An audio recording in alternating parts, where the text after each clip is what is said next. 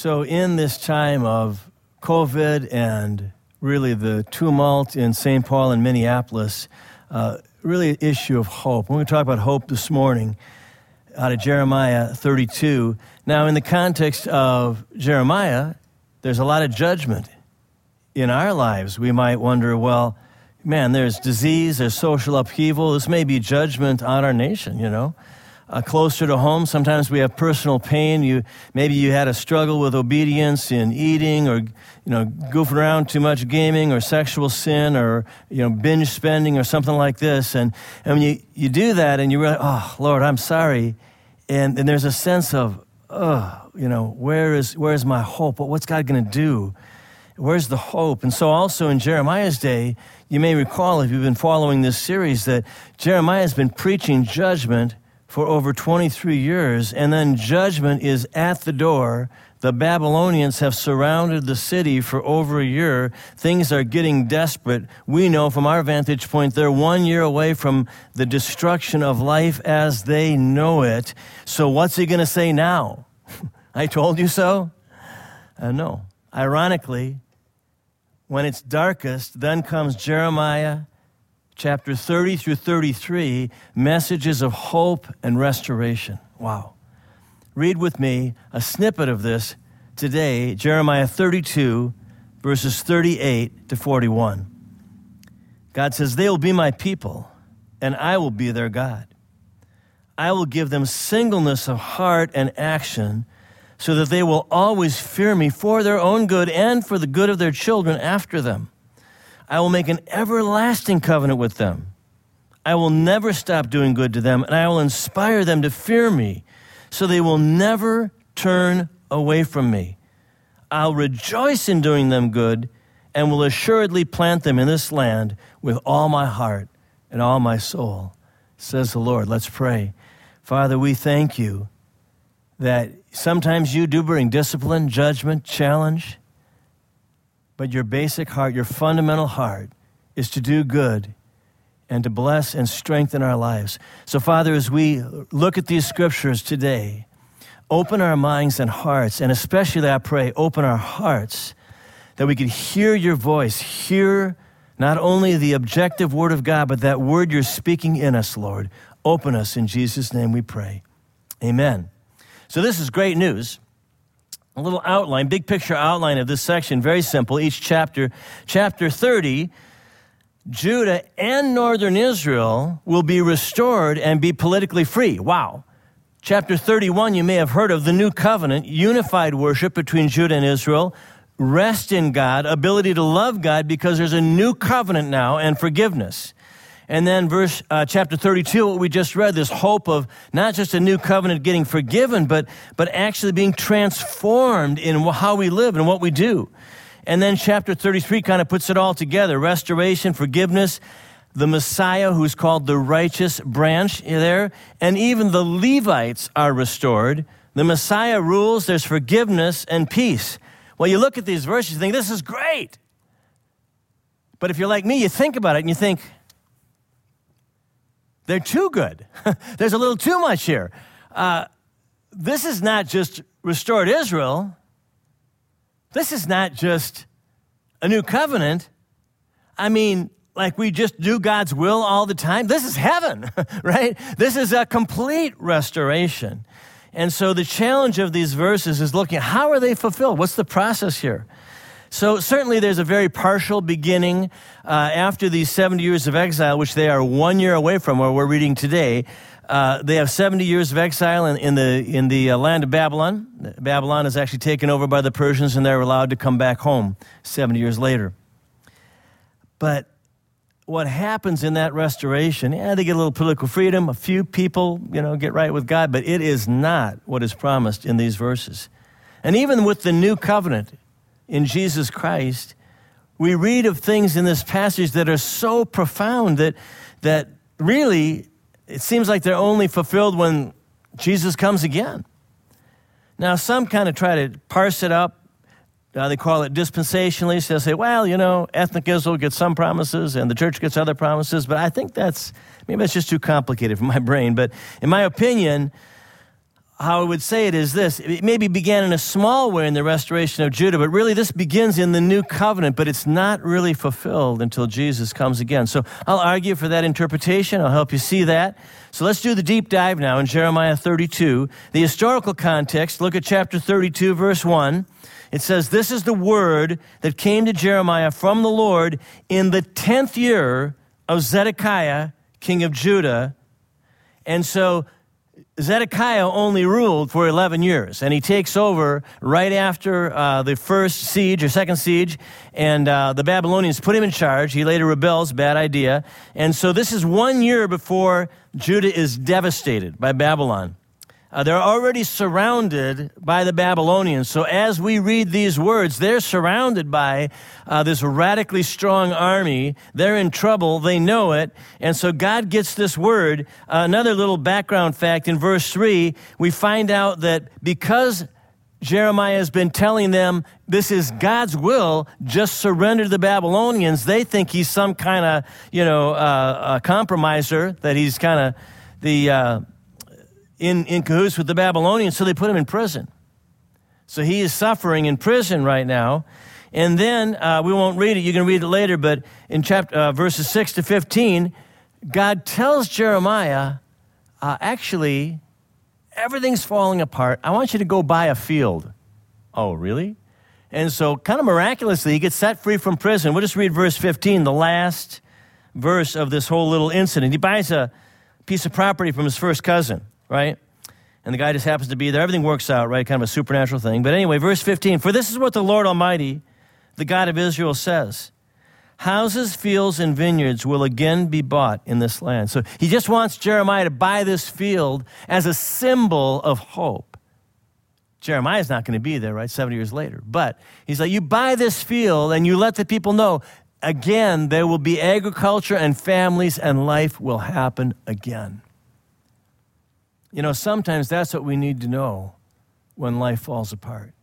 Maybe your life falls apart personally, like I did, losing a spouse. Or you look around these riots, you think, is this the late 60s again? Is society coming apart? Is this Rodney King riots all over again? What's happening? And we need a word of hope that God is doing something, right? But he does say, later in that chapter, again, we won't read it, but verses 16 to 25, that first, before this restoration, God is going to judge their sin. And we like to think, well, yeah, that's old covenant. Now Jesus died for our sins. No. When a land or a people disobey God, consequences occur. There's brokenness, there's destruction. If you're watching carefully, you'll see it. But then we go back to our passage, and we'll start a little early. Look at verse 36. See, what's happened, we got people, they're getting negative, losing hope. The people, are saying about this city, by the sword, famine, and plague, it will be handed over to the king of Babylon. But this is what the Lord, the King, God of Israel, says. I will surely gather them from all the lands where I banished them in my furious anger and great wrath. I will bring them back to this place and let them live in safety. Now listen real carefully as we continue. Verse 38, relationship. They will be my people, and I will be their God.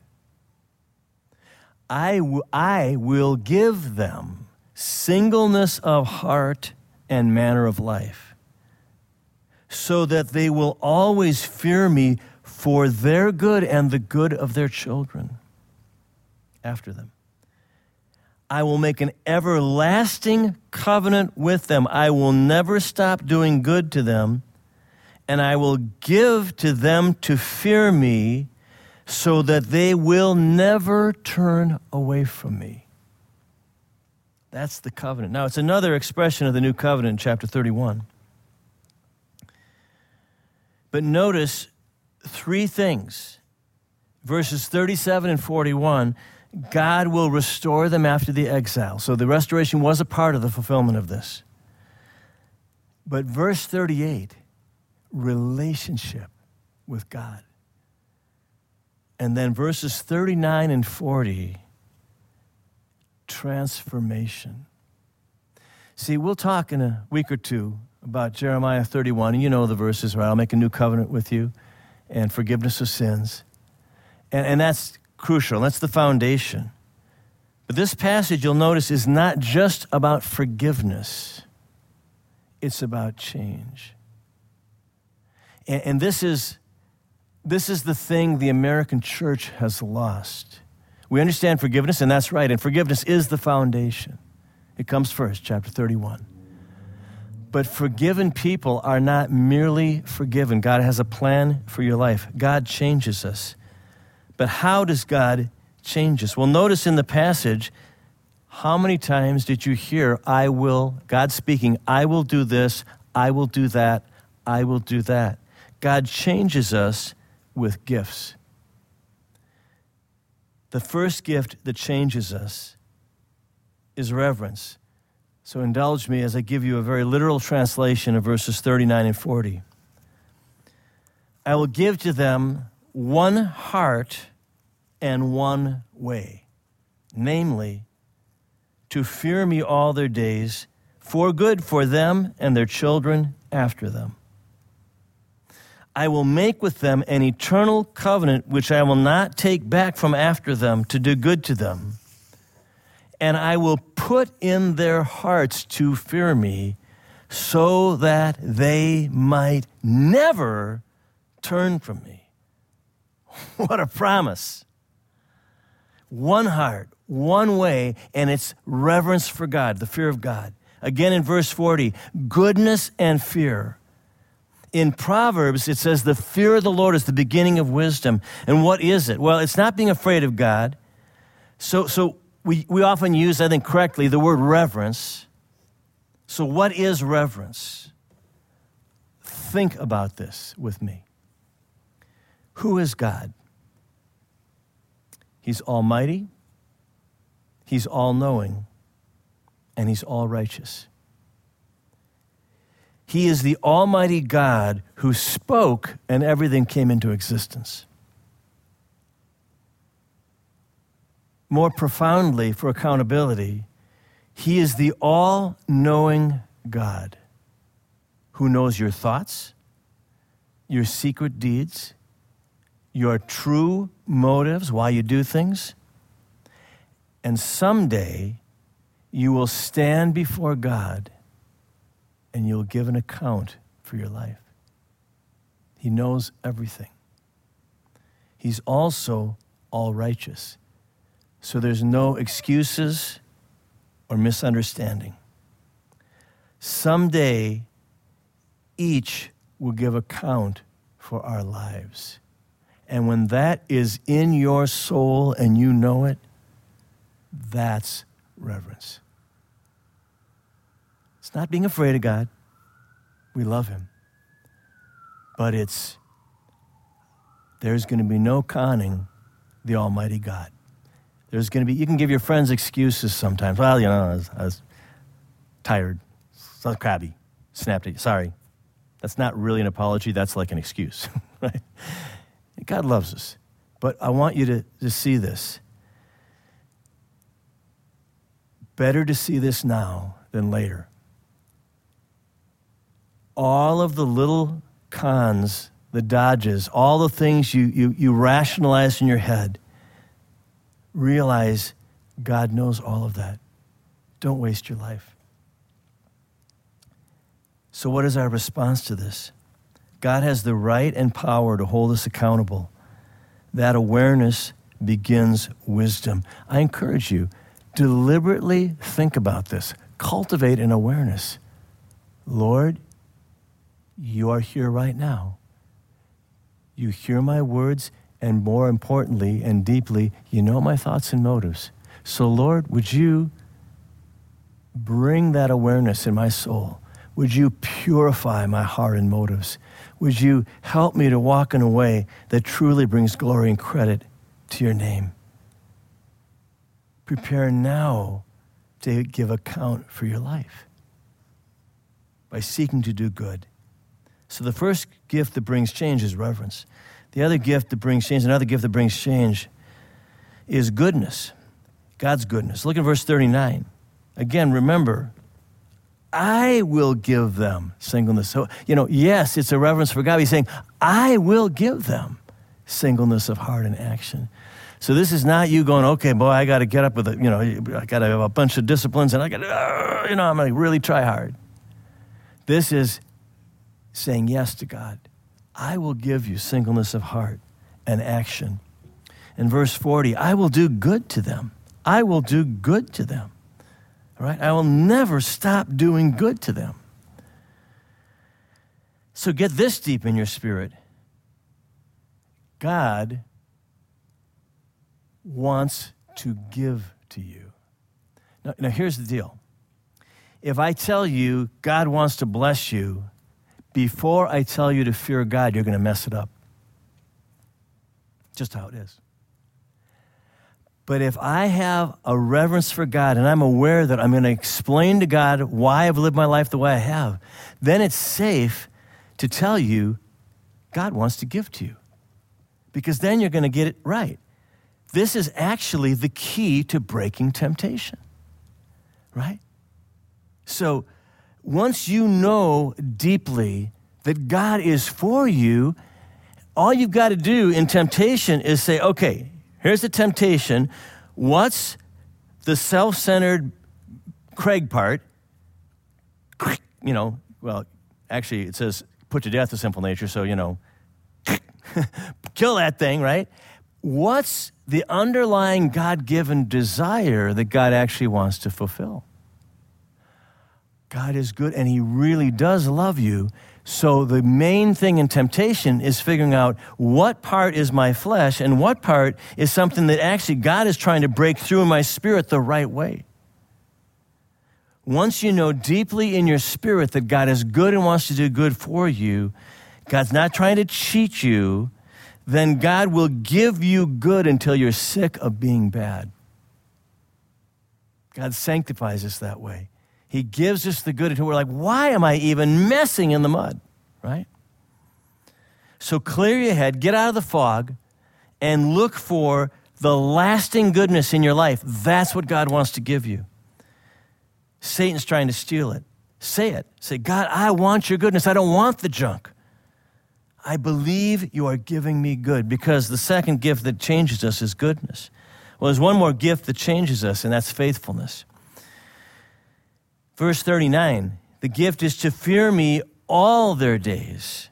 I will make them an eternal covenant that I will never revoke. I think I gave you a literal translation, but I want you to see this. This is so powerful. I wish I had the Hebrew in front of me, but I will make them an eternal covenant, which I will not take back from after them. I mean, it's like really, he's really making the point, right? It's an eternal covenant, and I will never take it back from them in any way. I mean, he's just overstating it, that he is absolutely faithful and reliable. It's all gift, but it's also God will put it in our hearts, and he'll never turn away. He puts in our hearts that we will never turn away. Let me just say that again. I feel like I'm messing it up. NIV says, I will inspire them to fear me so they will never turn away from me. Now here's the key to sanctification. You need to say yes. You can fight it. New Testament teaches that. You got to count yourself dead to sin and alive to God. You got to live by the power of the Spirit, live by the Spirit, put to death the deeds of the sinful nature. But it's still God. He's saying, I will do it. I will inspire them to reverence me so they will never turn away from me. This is the work of sanctification. As we grow in reverence and we grow in understanding God's goodness, then the faithfulness gets built into us so that, hallelujah, right? We're walking with him and we're walking consistently in Christ. Now, how do we look at this? Certainly in Christ we are secure, but that's not what he's talking about here. God is working in us to make us those who will never turn away from him even for a moment. That it's just our life is to live in him. Our life is to be with him. That is the work of sanctification. When I never turn away from his glory, but I just choose it constantly and daily. And again, connected to what we just said. Why? because both the reverence and the trust in his goodness is complete. It's not the only scripture passage that teaches this. There are others in Zephaniah, but it's the idea that when we reverence him and we really trust, it just seems so silly. It's almost like sitting here preaching like, okay, come on, this is so obvious. But we need to hear that. We need to get this in our souls that God doesn't want to cheat you. And so when you revere him and you realize he really wants to bring good, you've got no reason to sin. You've got no reason to go back to the mud. God is doing this in you right now. That is what he is doing. So say yes. Bow before him in reverence. Say yes. Trust that he's giving you good. And then your heart will never turn away. That's the road we're on the road to glory. God is working faithfulness in you through his faithfulness to you. The experience of God's reliability builds your reliability. Again, God is working faithfulness in you through his faithfulness to you. And as you experience God's reliability, it increases your reliability. The final gift that changes us is faithfulness. So God changes us by giving us gifts. See this. Reverence is a gift. It's a gift I'm asking you to receive and to cultivate, knowing that one day you'll give account, to have a reverence before him. Goodness, God's gifts are good. Trust that. Faithfulness, God is bonding you to him. There are people here in the Twin Cities in the last 2 weeks who have killed, looted, and deliberately created unrest.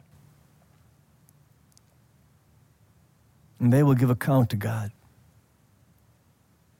They are missing the meaning and the goodness of life. But we know better, right? I hope so.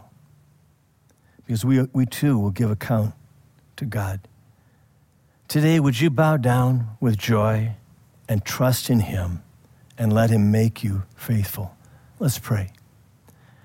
Lord, we thank you.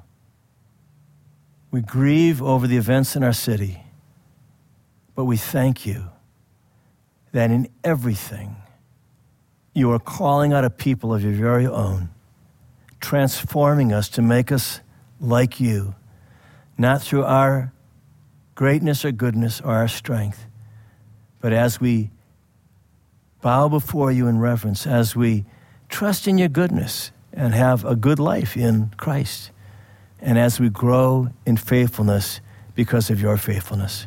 We thank you, Lord. Do your work, transform and change. In Jesus' name we pray. Amen. God bless you.